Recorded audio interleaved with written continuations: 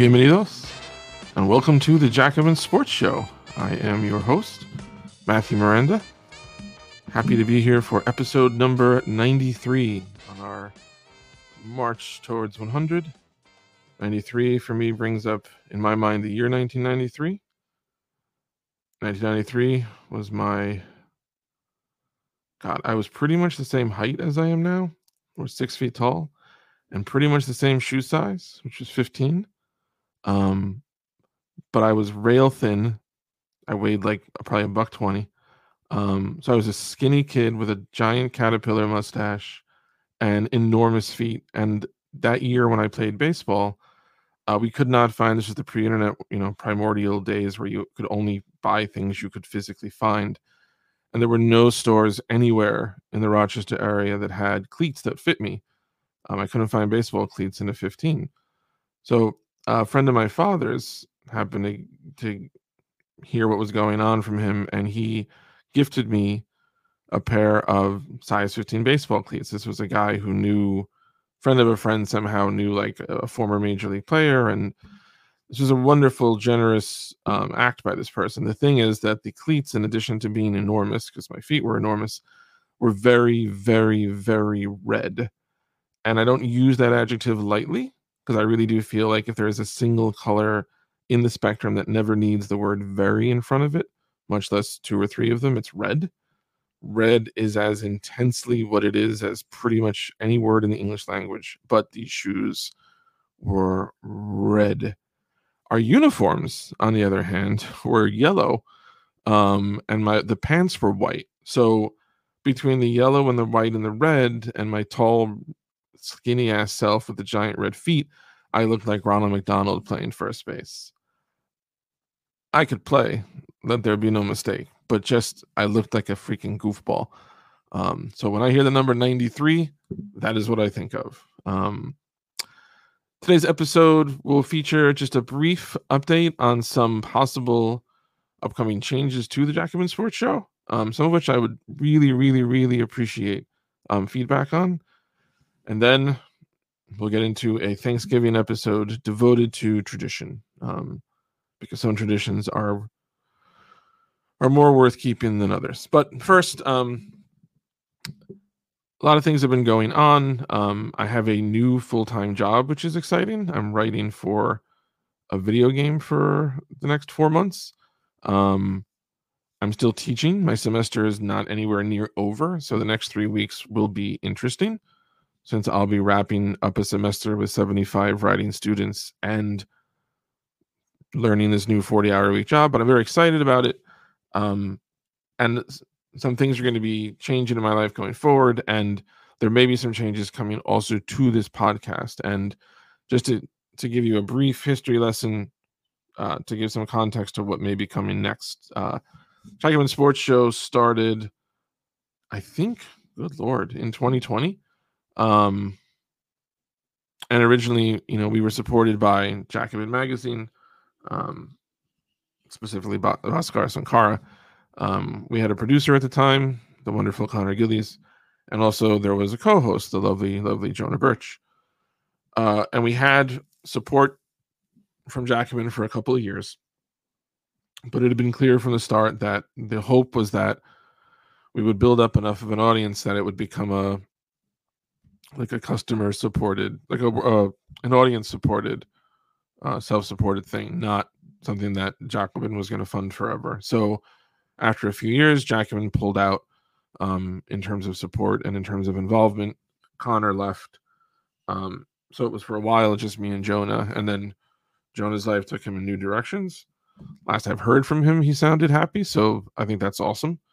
But it's become very much a one-person operation where I'm trying to find guests. I'm record the episodes. I produce the episodes, which in and of itself is not difficult, except like every year or so, one of these platforms changes their terms of service, and it becomes like not worth holding on to unless you're really monetizing podcasts. And so I've learned StreamYard, I've learned Zoom, I learned what was the one before StreamYard?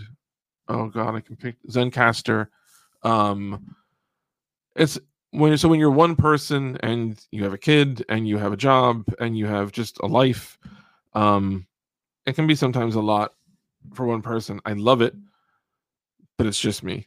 And I think that Jacobin maybe now wants like to have no association with the show because I got an email recently with a suggested like new logo for the show, and it's literally been years since I've heard from anyone about this show. Like it's just been me for at least it's been me for a while. And even when it was me and Jonah for a while, like it was just me and Jonah. So I got an email out of nowhere with this suggested new logo that I should use for the show from someone at Jacobin. And the logo is this very generic looking plain ass thing that just says sports show. It doesn't say anything. It's the most no frills basic logo you could see. My assumption, I might be incorrect, but my assumption is that when you basically have radio silence for a while and then also hear from the other side, like, hey, why don't you change the look of your show? And we'll help you get started with that, with this graphic that completely has nothing to do with what your name actually has been. I'm guessing like maybe that's a backhanded way of saying like, please don't call yourself Jacobin Sports anymore because you're not a part of Jacobin, which is fine. I don't love the approach if that's what it is, but message totally received. And really, I had already checked a while ago, pretty shortly after Jonah left. I had tried to check on Twitter, and I think on the Patreon to see if anybody had suggestions for new show names, because we've been doing this a while. We have a pretty steady audience that's stuck with the show through everything. I don't want to suddenly change the name and like lose people, but I don't want to have, the word Jacobin in the show when they have nothing to do with the show. And because I have no social media presence whatsoever, I got like no feedback on that question. So I'm asking anyone listening to this, SOS, please, if you have any thoughts for keep it called Jacobin Sports Show, or you should change it. Here's an idea. If you have any thoughts, please share. All I have right now is to call it possibly Miranda Rights, RITES. And I don't, that's just because I have a Substack called Miranda Rights with a W. Clearly, I have not thought this out. If you are interested in any kind of opinion, the world is always asking for an opinion. I'm asking you, do you have a name in mind? Also, I'm wondering, I got really excited in the episode where I interviewed Warren Light from Law and Order, because we spent 80-90% of the episode just talking about the WGA strike and details of like the lived and labor reality for so many of the writers who were on at that point. I think had just come off of they had just settled. But it was a really exciting episode, I thought. It was really great to talk about all these things. And I'm wondering, like, and I'm very interested, again, if you're listening, do you like the show just being about pretty much sports? Like, obviously, we intersect with sports as part of society. There's no way of escaping that. But usually the focus is sports-centered. Do you like that? Do you want that to continue? Do you think, yeah, hey, if you want to bring on people from other areas, like that would be cool. We could talk to labor people. We could talk to... I have interest in all kinds of places. I don't know where you as an audience want to go. Like, I love to talk about writing, but that has very little to do with labor and sports necessarily. Is that something you would want to hear? Or do you, if you feel like, no, I like the show the way it's been, let me know, because I'm trying to settle right now. I want to get to 100 episodes as Jacobin Sports Show, and then I want to, I think, take it in at least a new name and maybe a new direction. But I'm really interested in what you think about that. So if you have thoughts, you can basically find me on Twitter at this point. I don't go on the Jacobin Twitter as much as I used to. But if you're looking for me on Twitter, it's at Matthew E. Miranda. You can always email the show, jacobinsportshow@gmail.com. You know what? I just realized I actually may have just given you the wrong email. It is jacobinsports@gmail.com. Just let me know. That is all for the big picture stuff. As far as today's episode, again, I really want to focus just on Thanksgiving, a day that is all about tradition. Many traditions in our life are worth keeping alive. Some of these traditions should have been strangled in the crib long ago. Today, I bring you a few long-running traditions from the world of sports still rearing their heads today. And we begin with the tradition of rich white billionaire angst. Jim Irsay, owner of the Indianapolis Colts, has had an interesting couple of tweets from Jim Irsay. Jim Irsay is apparently pissed off that someone that he was on HBO's Real Sports, and he was being interviewed by Andrea Kramer, and I think she brought up in 2014 Irsay was arrested for driving under the influence of drugs. At least I don't remember now, or I don't know if alcohol was involved, but when he came out of the car, in his pill bottles everywhere. He had hip surgery. According to Irsay, somehow he was profiled and prejudiced against by the police, who decided to come after him for DUI because he is specifically a rich white billionaire. And as any American knows, since their creation, the police have been all about going after rich white billionaires. So Irsay was very, very upset about, has apparently been pissed about it for a while. And he came out about this, to Andrea Kramer, and Kramer says, you realize what this makes you sound like. And he's like, I don't care. He's very just defiantly convinced that there is a vast Blue Shield conspiracy to come get Jim Irsay of the Indianapolis Colts for some reason. I'm not really sure what it is. He hasn't expressed it yet.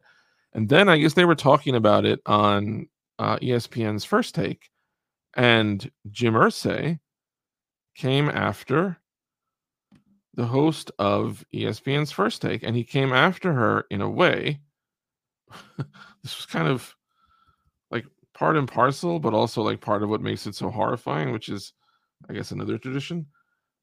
He didn't even give the woman the respect initially of calling her by her name. Let me read you what Irsay said, and then she did respond today or yesterday. But here we go. Jim Irsay said, so first he said specifically to Kramer, I'm prejudiced against because I'm a rich white billionaire. If I'm just the average guy down the block, they're not pulling me in, of course.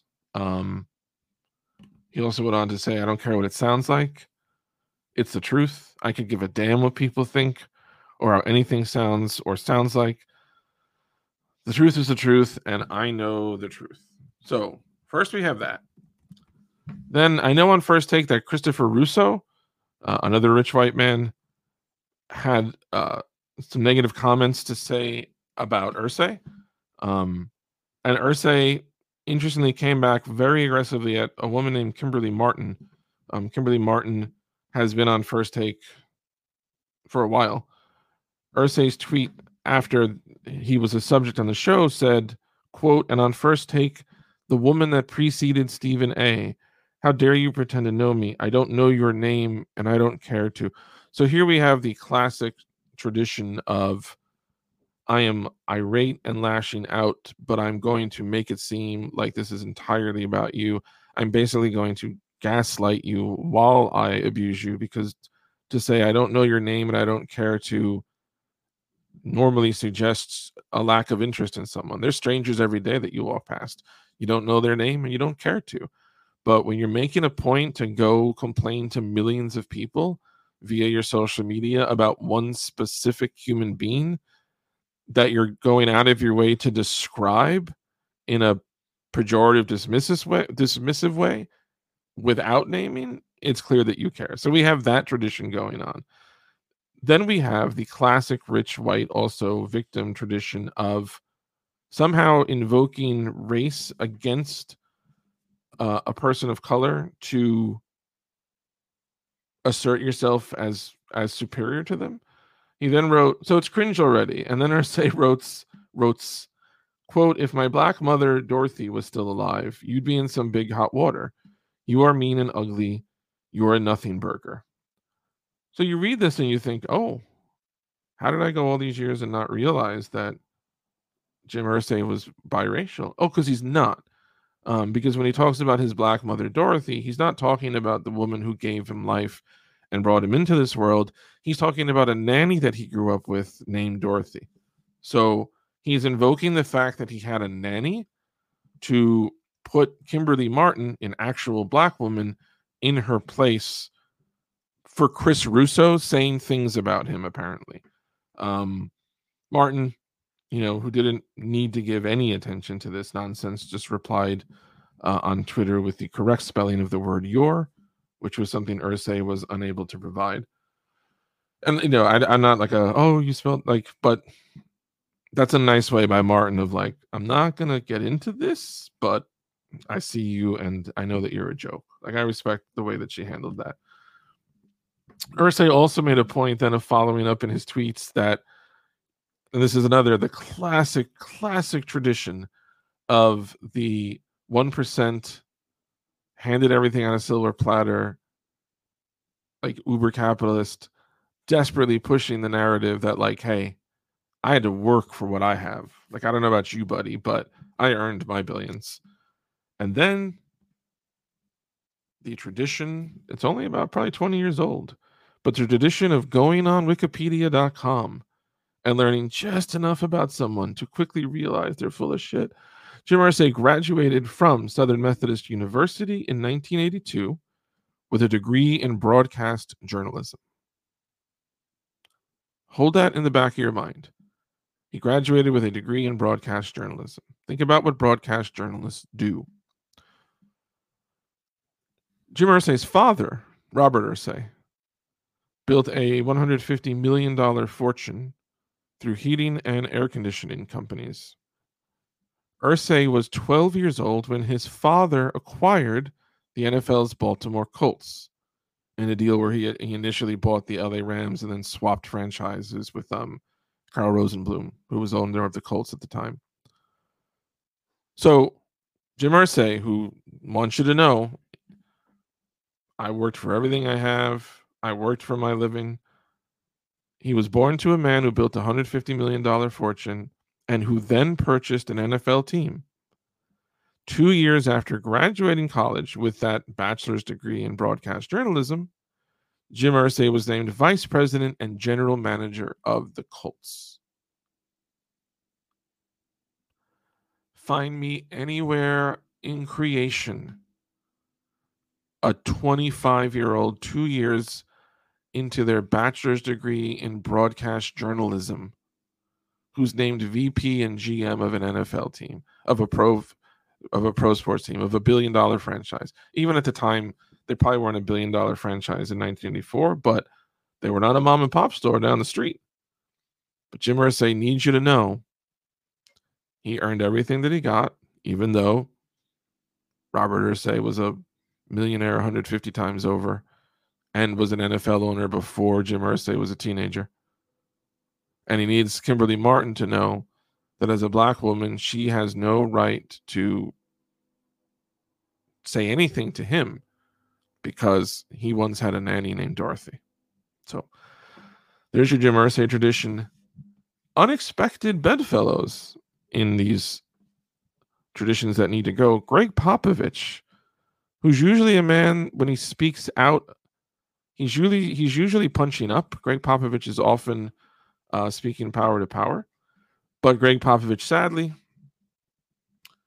decided last night to continue the tradition of the white man's burden. Or really, in this case, I mean, I went with white man's burden because that's what the terminology originally is. But the idea that, like, the world needs you to let everyone know how it should be. So Greg Popovich, coach of the San Antonio Spurs, they're hosting the LA Clippers. Kawhi Leonard is the Clippers' best player. He was obviously for many, many years a great Spur. He was the Finals MVP in 2014. He really blossomed from an exciting young player to one of the handful of best players in the world while he was in San Antonio. And then there was beef between Kawhi and the Spurs, particularly in medical matters. It seemed like the team had one notion of how he should be rehabilitating, and he and his camp had a different notion. Yada, yada, yada. He ends up getting traded to Toronto. And then when he finally can decide where he wants to go, he goes back to LA, which is where he grew up. So it's been years now. It's been about 4 years since he left. Last night, the Clippers are in San Antonio. Kawhi Leonard is at the foul line. People are booing him. Greg Popovich. And, just for a second, as far as booing goes.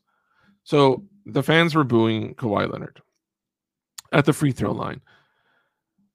One of the first things I remember when I started watching basketball as a kid was the routine in any arena when the visiting team's best player got to the foul line, that player was booed. And it was a very interesting, like, kind of cultural pattern to notice as a kid. Like, it was this public, unofficial but clearly de facto way of the public using their voice to acknowledge this is the best player. Like, this is the one that, we really don't want to do well. There was something very, I thought, charming about it. Just like when I was a kid and teams would win titles, like, fans would rush the field or fans would run on the court. And there was just something spontaneous and organic and public in a spectacle, broadcast sports, where more and more and more, the fans are specifically framed in a certain way and allotted only certain significance. So to have a time where, oh my God, like, everyone's booing Kawhi Leonard, great. It's not over the top. It's done at every single level of basketball. People in high school get booed shooting free throws. People in wheelchair basketball get booed shooting free throws. If you play basketball in a video game, they will boo you shooting free throws. It's completely innocuous. It is a tradition as old as the ball bouncing. That's how far it goes back. What's not a tradition, and what I hope does not become one, Popovich apparently took great offense to this, went over to the PA announcer who speaks to the arena, took the microphone, and Popovich told the crowd, quote, "Excuse me for a second," and I'm not nearly as gruff and have the attitude that he did. "Excuse me for a second. Can we stop all the booing and let these guys play? It's got no class. It's not who we are. Knock off the booing." Thank God the Spurs fans began to boo more. Because that Popovich thought he was going to drop the mic and this roar would go up from the crowd. And once again, the great man would be affirmed. And the rest of us unwashed masses would be lucky that he dropped this bit of civility and class into our lives. We don't need it from Greg Popovich. First of all, as I said, booing is not... Oh, and then after the game, asked about it, Popovich pulls his cute little attitude where he refuses to get into it. Somebody asked him about it, and he says, "You don't poke the bear." And the reporters keep trying to ask follow-ups, and he says, quote, "I just told you why I did it. I spoke English. I just told you. Anybody that knows anything about sports knows that you don't poke the bear. That's my answer," end quote. Again, first of all, booing at the foul line is not poking the bear. I don't know what Greg Popovich wants Spurs fans to do when the opponent is at the line. Should they go mute? Should they turn their backs to the action? Should they cheer? What do you want them to do? 4 years ago, interestingly enough, Greg Popovich, after Kawhi forced his way out in the trade, had this to say, quote, "Kawhi was a great player, but he wasn't a leader. Manu Ginobili and Patty Mills were the leaders. Kawhi's talent will always be missed, but leadership wasn't his deal at the time." Wow. If I were Kawhi Leonard and I cared at all about what anybody anywhere in the world says, I think I'd be more cool with 18,000 fans of another team giving me some very pedestrian boos during the game than I would be with the man that I worked with for years and found my place in the league and grew into, adulthood and all this, and my career peaking. That guy talking about how I wasn't a leader. just if we want to talk about poking the bear. Thirdly, the Spurs, after losing that game to the Clippers, are now 3-12, which is the third worst record in the NBA, and proud owners of a 10-game losing streak. If there are human beings willing to spend their time and money on Thanksgiving Eve driving to the arena to watch one of the NBA's worst teams continue to lose, Popovich should be embracing these people and thanking these people, not castigating them because they care enough to try and throw off the other team. Again, at his best, Popovich punches up.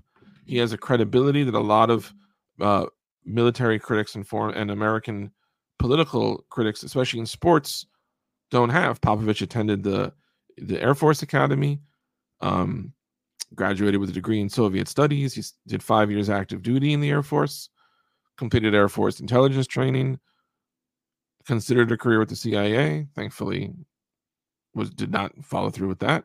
But he's a very welcome voice when he's punching up. And a millionaire basketball coach haranguing the working public for something that he selectively considers a breach of etiquette is just gross. So that's a tradition. Hopefully that will go away. You may remember, if you recall the Malice at the Palace, Larry Brown was the coach of the Pistons at the time. And like in the middle of just this chaos and mayhem, like there are fights on the floor, there are fights in the stand, players are beating up fans. It's going completely crazy. It's the most wild scene you've ever seen. And Larry Brown furiously is trying to grab the PA mic and like tell everyone to stop. And just like Popovich, you could, if you ever go back to footage of the Malice at the Palace just to watch the rage on Larry Brown's face when the mic won't work, and you can see this great man is convinced that just like his players who are in a position beneath him in the hierarchy, he's used to, like, I say something, it goes. I yell, they behave. Like Popovich, same deal. The idea that they don't have complete power over everybody when they want it, not a good look, man. Something that I hope does not become a tradition on the show. I'm going to talk about a couple of Charlotte Hornets, because it's part of a much larger conversation that some people are having, and that sadly the NBA is not having. And these two Charlotte Hornets are LaMelo Ball and Miles Bridges. I wrote about this in a recap recently when the Knicks faced Charlotte. It was Bridges' second game back since he was initially suspended for a year plus for a violent domestic violence attack. If you are someone who has no desire to hear details, I'm not going to glorify anything here, but I think in order to talk about the story and to talk about the NBA's responsibility and failing in it, I do think it's worth knowing like what we're actually dealing with. So just a quick summary of everything leading up to this Bridges and LaMelo Ball juxtaposition. Bridges was initially arrested after being charged with attacking and strangling the mother of his children. A medical discharge form diagnosed her after the attack with a concussion, a fractured nasal bone, a bruised rib, multiple contusions, and a strained neck muscle. Bridges was charged with 3 felonies. He received 3 years probation after this. When he came back after being gone for a year, he signed a 1-year contract extension with the Hornets. At the press conference to announce the deal, he apologized specifically to his family. He apologized for embarrassing them. No mention of the victim. He talked about being the same kid that they had drafted 5 years ago. And it came out after that point that Bridges and the mother of the child, they had a custody agreement that they were maintaining. All exchanges had to be peaceful and occur through a neutral third party. And then a few months later, Bridges was again issued a summons for arrest for violating the protective order He was charged this time uh, with throwing pool balls at her car with the children in it, which caused the windshield to smash and dented multiple windows. He's accused of telling her that if she said anything to the police, he would withhold future child support. He was charged with child abuse, injury to personal property, threatening the woman, and damaging her car. This is not long after Kevin Porter Jr., another NBA player who currently is without a team. Kevin Porter Jr. was arrested after his girlfriend suffered lacerations to her face, fractured neck vertebrae, cut above her eye, according to prosecutors in court. 2 weeks after Miles Bridges' second assault on the mother of his children, Adam Silver, the NBA commissioner, was asked about it by Charles Barkley on TNT. Adam Silver, as the commissioner, has the authority to put any NBA player linked to domestic violence, whether they've been convicted or whether they've only been accused. Silver has the authority to place players on administrative leave before a trial or after a trial. And Silver's response was, when Barkley was like, what are we doing about all this violence against women? Part of Silver's answer was, of course, if a guy does cross the line, the consequences are enormous. So remember, Kevin Porter, who already had multiple incidents of violent behavior within the NBA sphere. He threw soup at a coach once. He's had other legal issues. This is not his first time being in trouble. Miles Bridges has now literally been arrested 2 years in a row for violent domestic violence assault against the mother of his children. And Adam Silver says, hey, if somebody crosses the line, consequences are enormous. And then maybe a month after the second Bridges attack, the Charlotte Hornets released a statement saying that he's eligible to return to the active roster and that, quote, we are comfortable with Miles returning. So Adam Silver says if they cross the line, consequences are enormous. I wish I could get Adam Silver on this show. I wish I could ask him, what is the line? Kevin Porter has not crossed the line yet. Kevin Porter, after assaulting his girlfriend, instead of just being cut from a team, Houston ended up working him into a trade with Oklahoma City. It was a minimal, like it was really just financial wonkery to like save a little money here and move a little thing there. It didn't materially change either team's roster. But again, someone looked at Porter in that situation and saw an opportunity to exploit it. They saw a chance to capitalize on this awful human story. And the NBA said business as usual. And Miles Bridges beat his children's mother in front of them. And then a year later, attacked her again in front of them, destroyed her car with the children inside it, smashed windows with the children inside it. Adam Silver says if he crosses the line, the consequences will be enormous. What is the line? Does Miles Bridges have to kill this woman to cross the line? Has the NBA now just learned nothing from the NFL? Is this a Ray Rice situation where because there's no footage, they can keep pretending that it's not what it is? Do we have to actually see it? The mother in this case, she herself publicized the injuries after the first attack. Like, how much evidence do you need that the line was crossed last year? Apparently, Adam Silver needs more.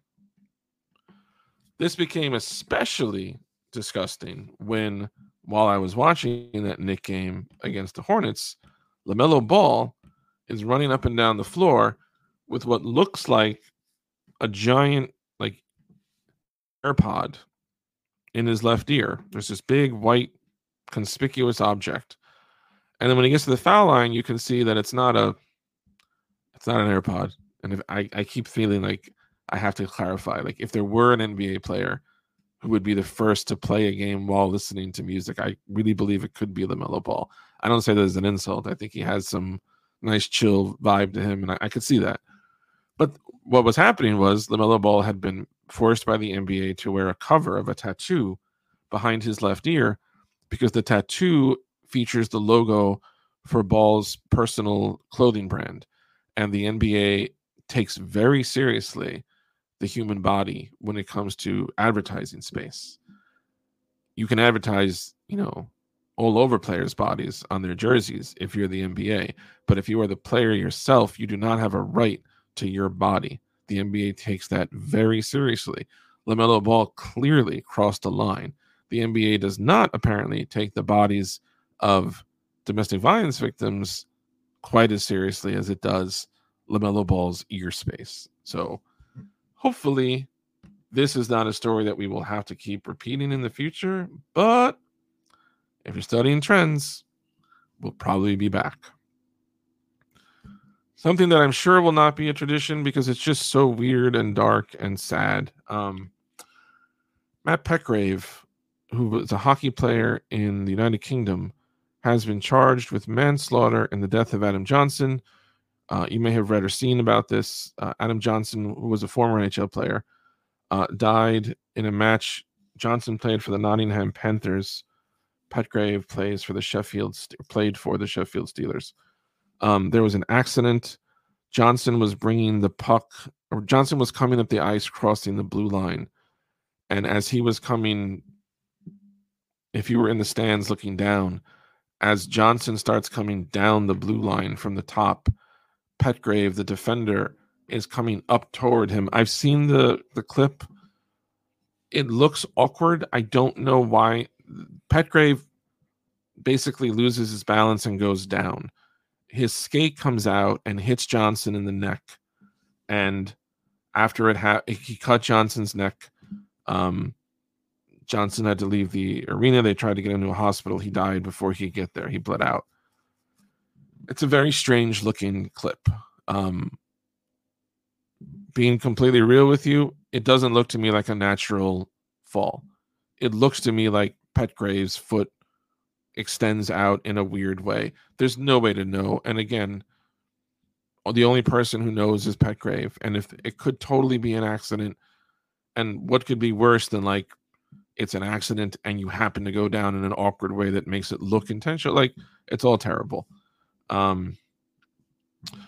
Petgrave is being charged with unlawful act manslaughter. There's two classes in England of involuntary manslaughter. There's manslaughter by gross negligence, and there's unlawful act manslaughter. The second one, which Petgrave is being charged with, is when someone is killed, but the person who has killed them has not intended to do so, but has done something to death. Sentences in these cases often run up to 10 years. Just a very sad story. No matter what, it's sad. If Petgrave is totally an innocent victim in this, it's very sad, and he still might go to jail. And if it wasn't innocent, then God knows what you say about it. But the last story I want to mention has nothing to do with sports, but I just couldn't. You've probably seen it by now. There was a Senate hearing. Bernie Sanders was part of the crew running it, and Mark Wayne Mullen, who's a Republican from Oklahoma, starts talking to Sean O'Brien, who's the president of the Teamsters. And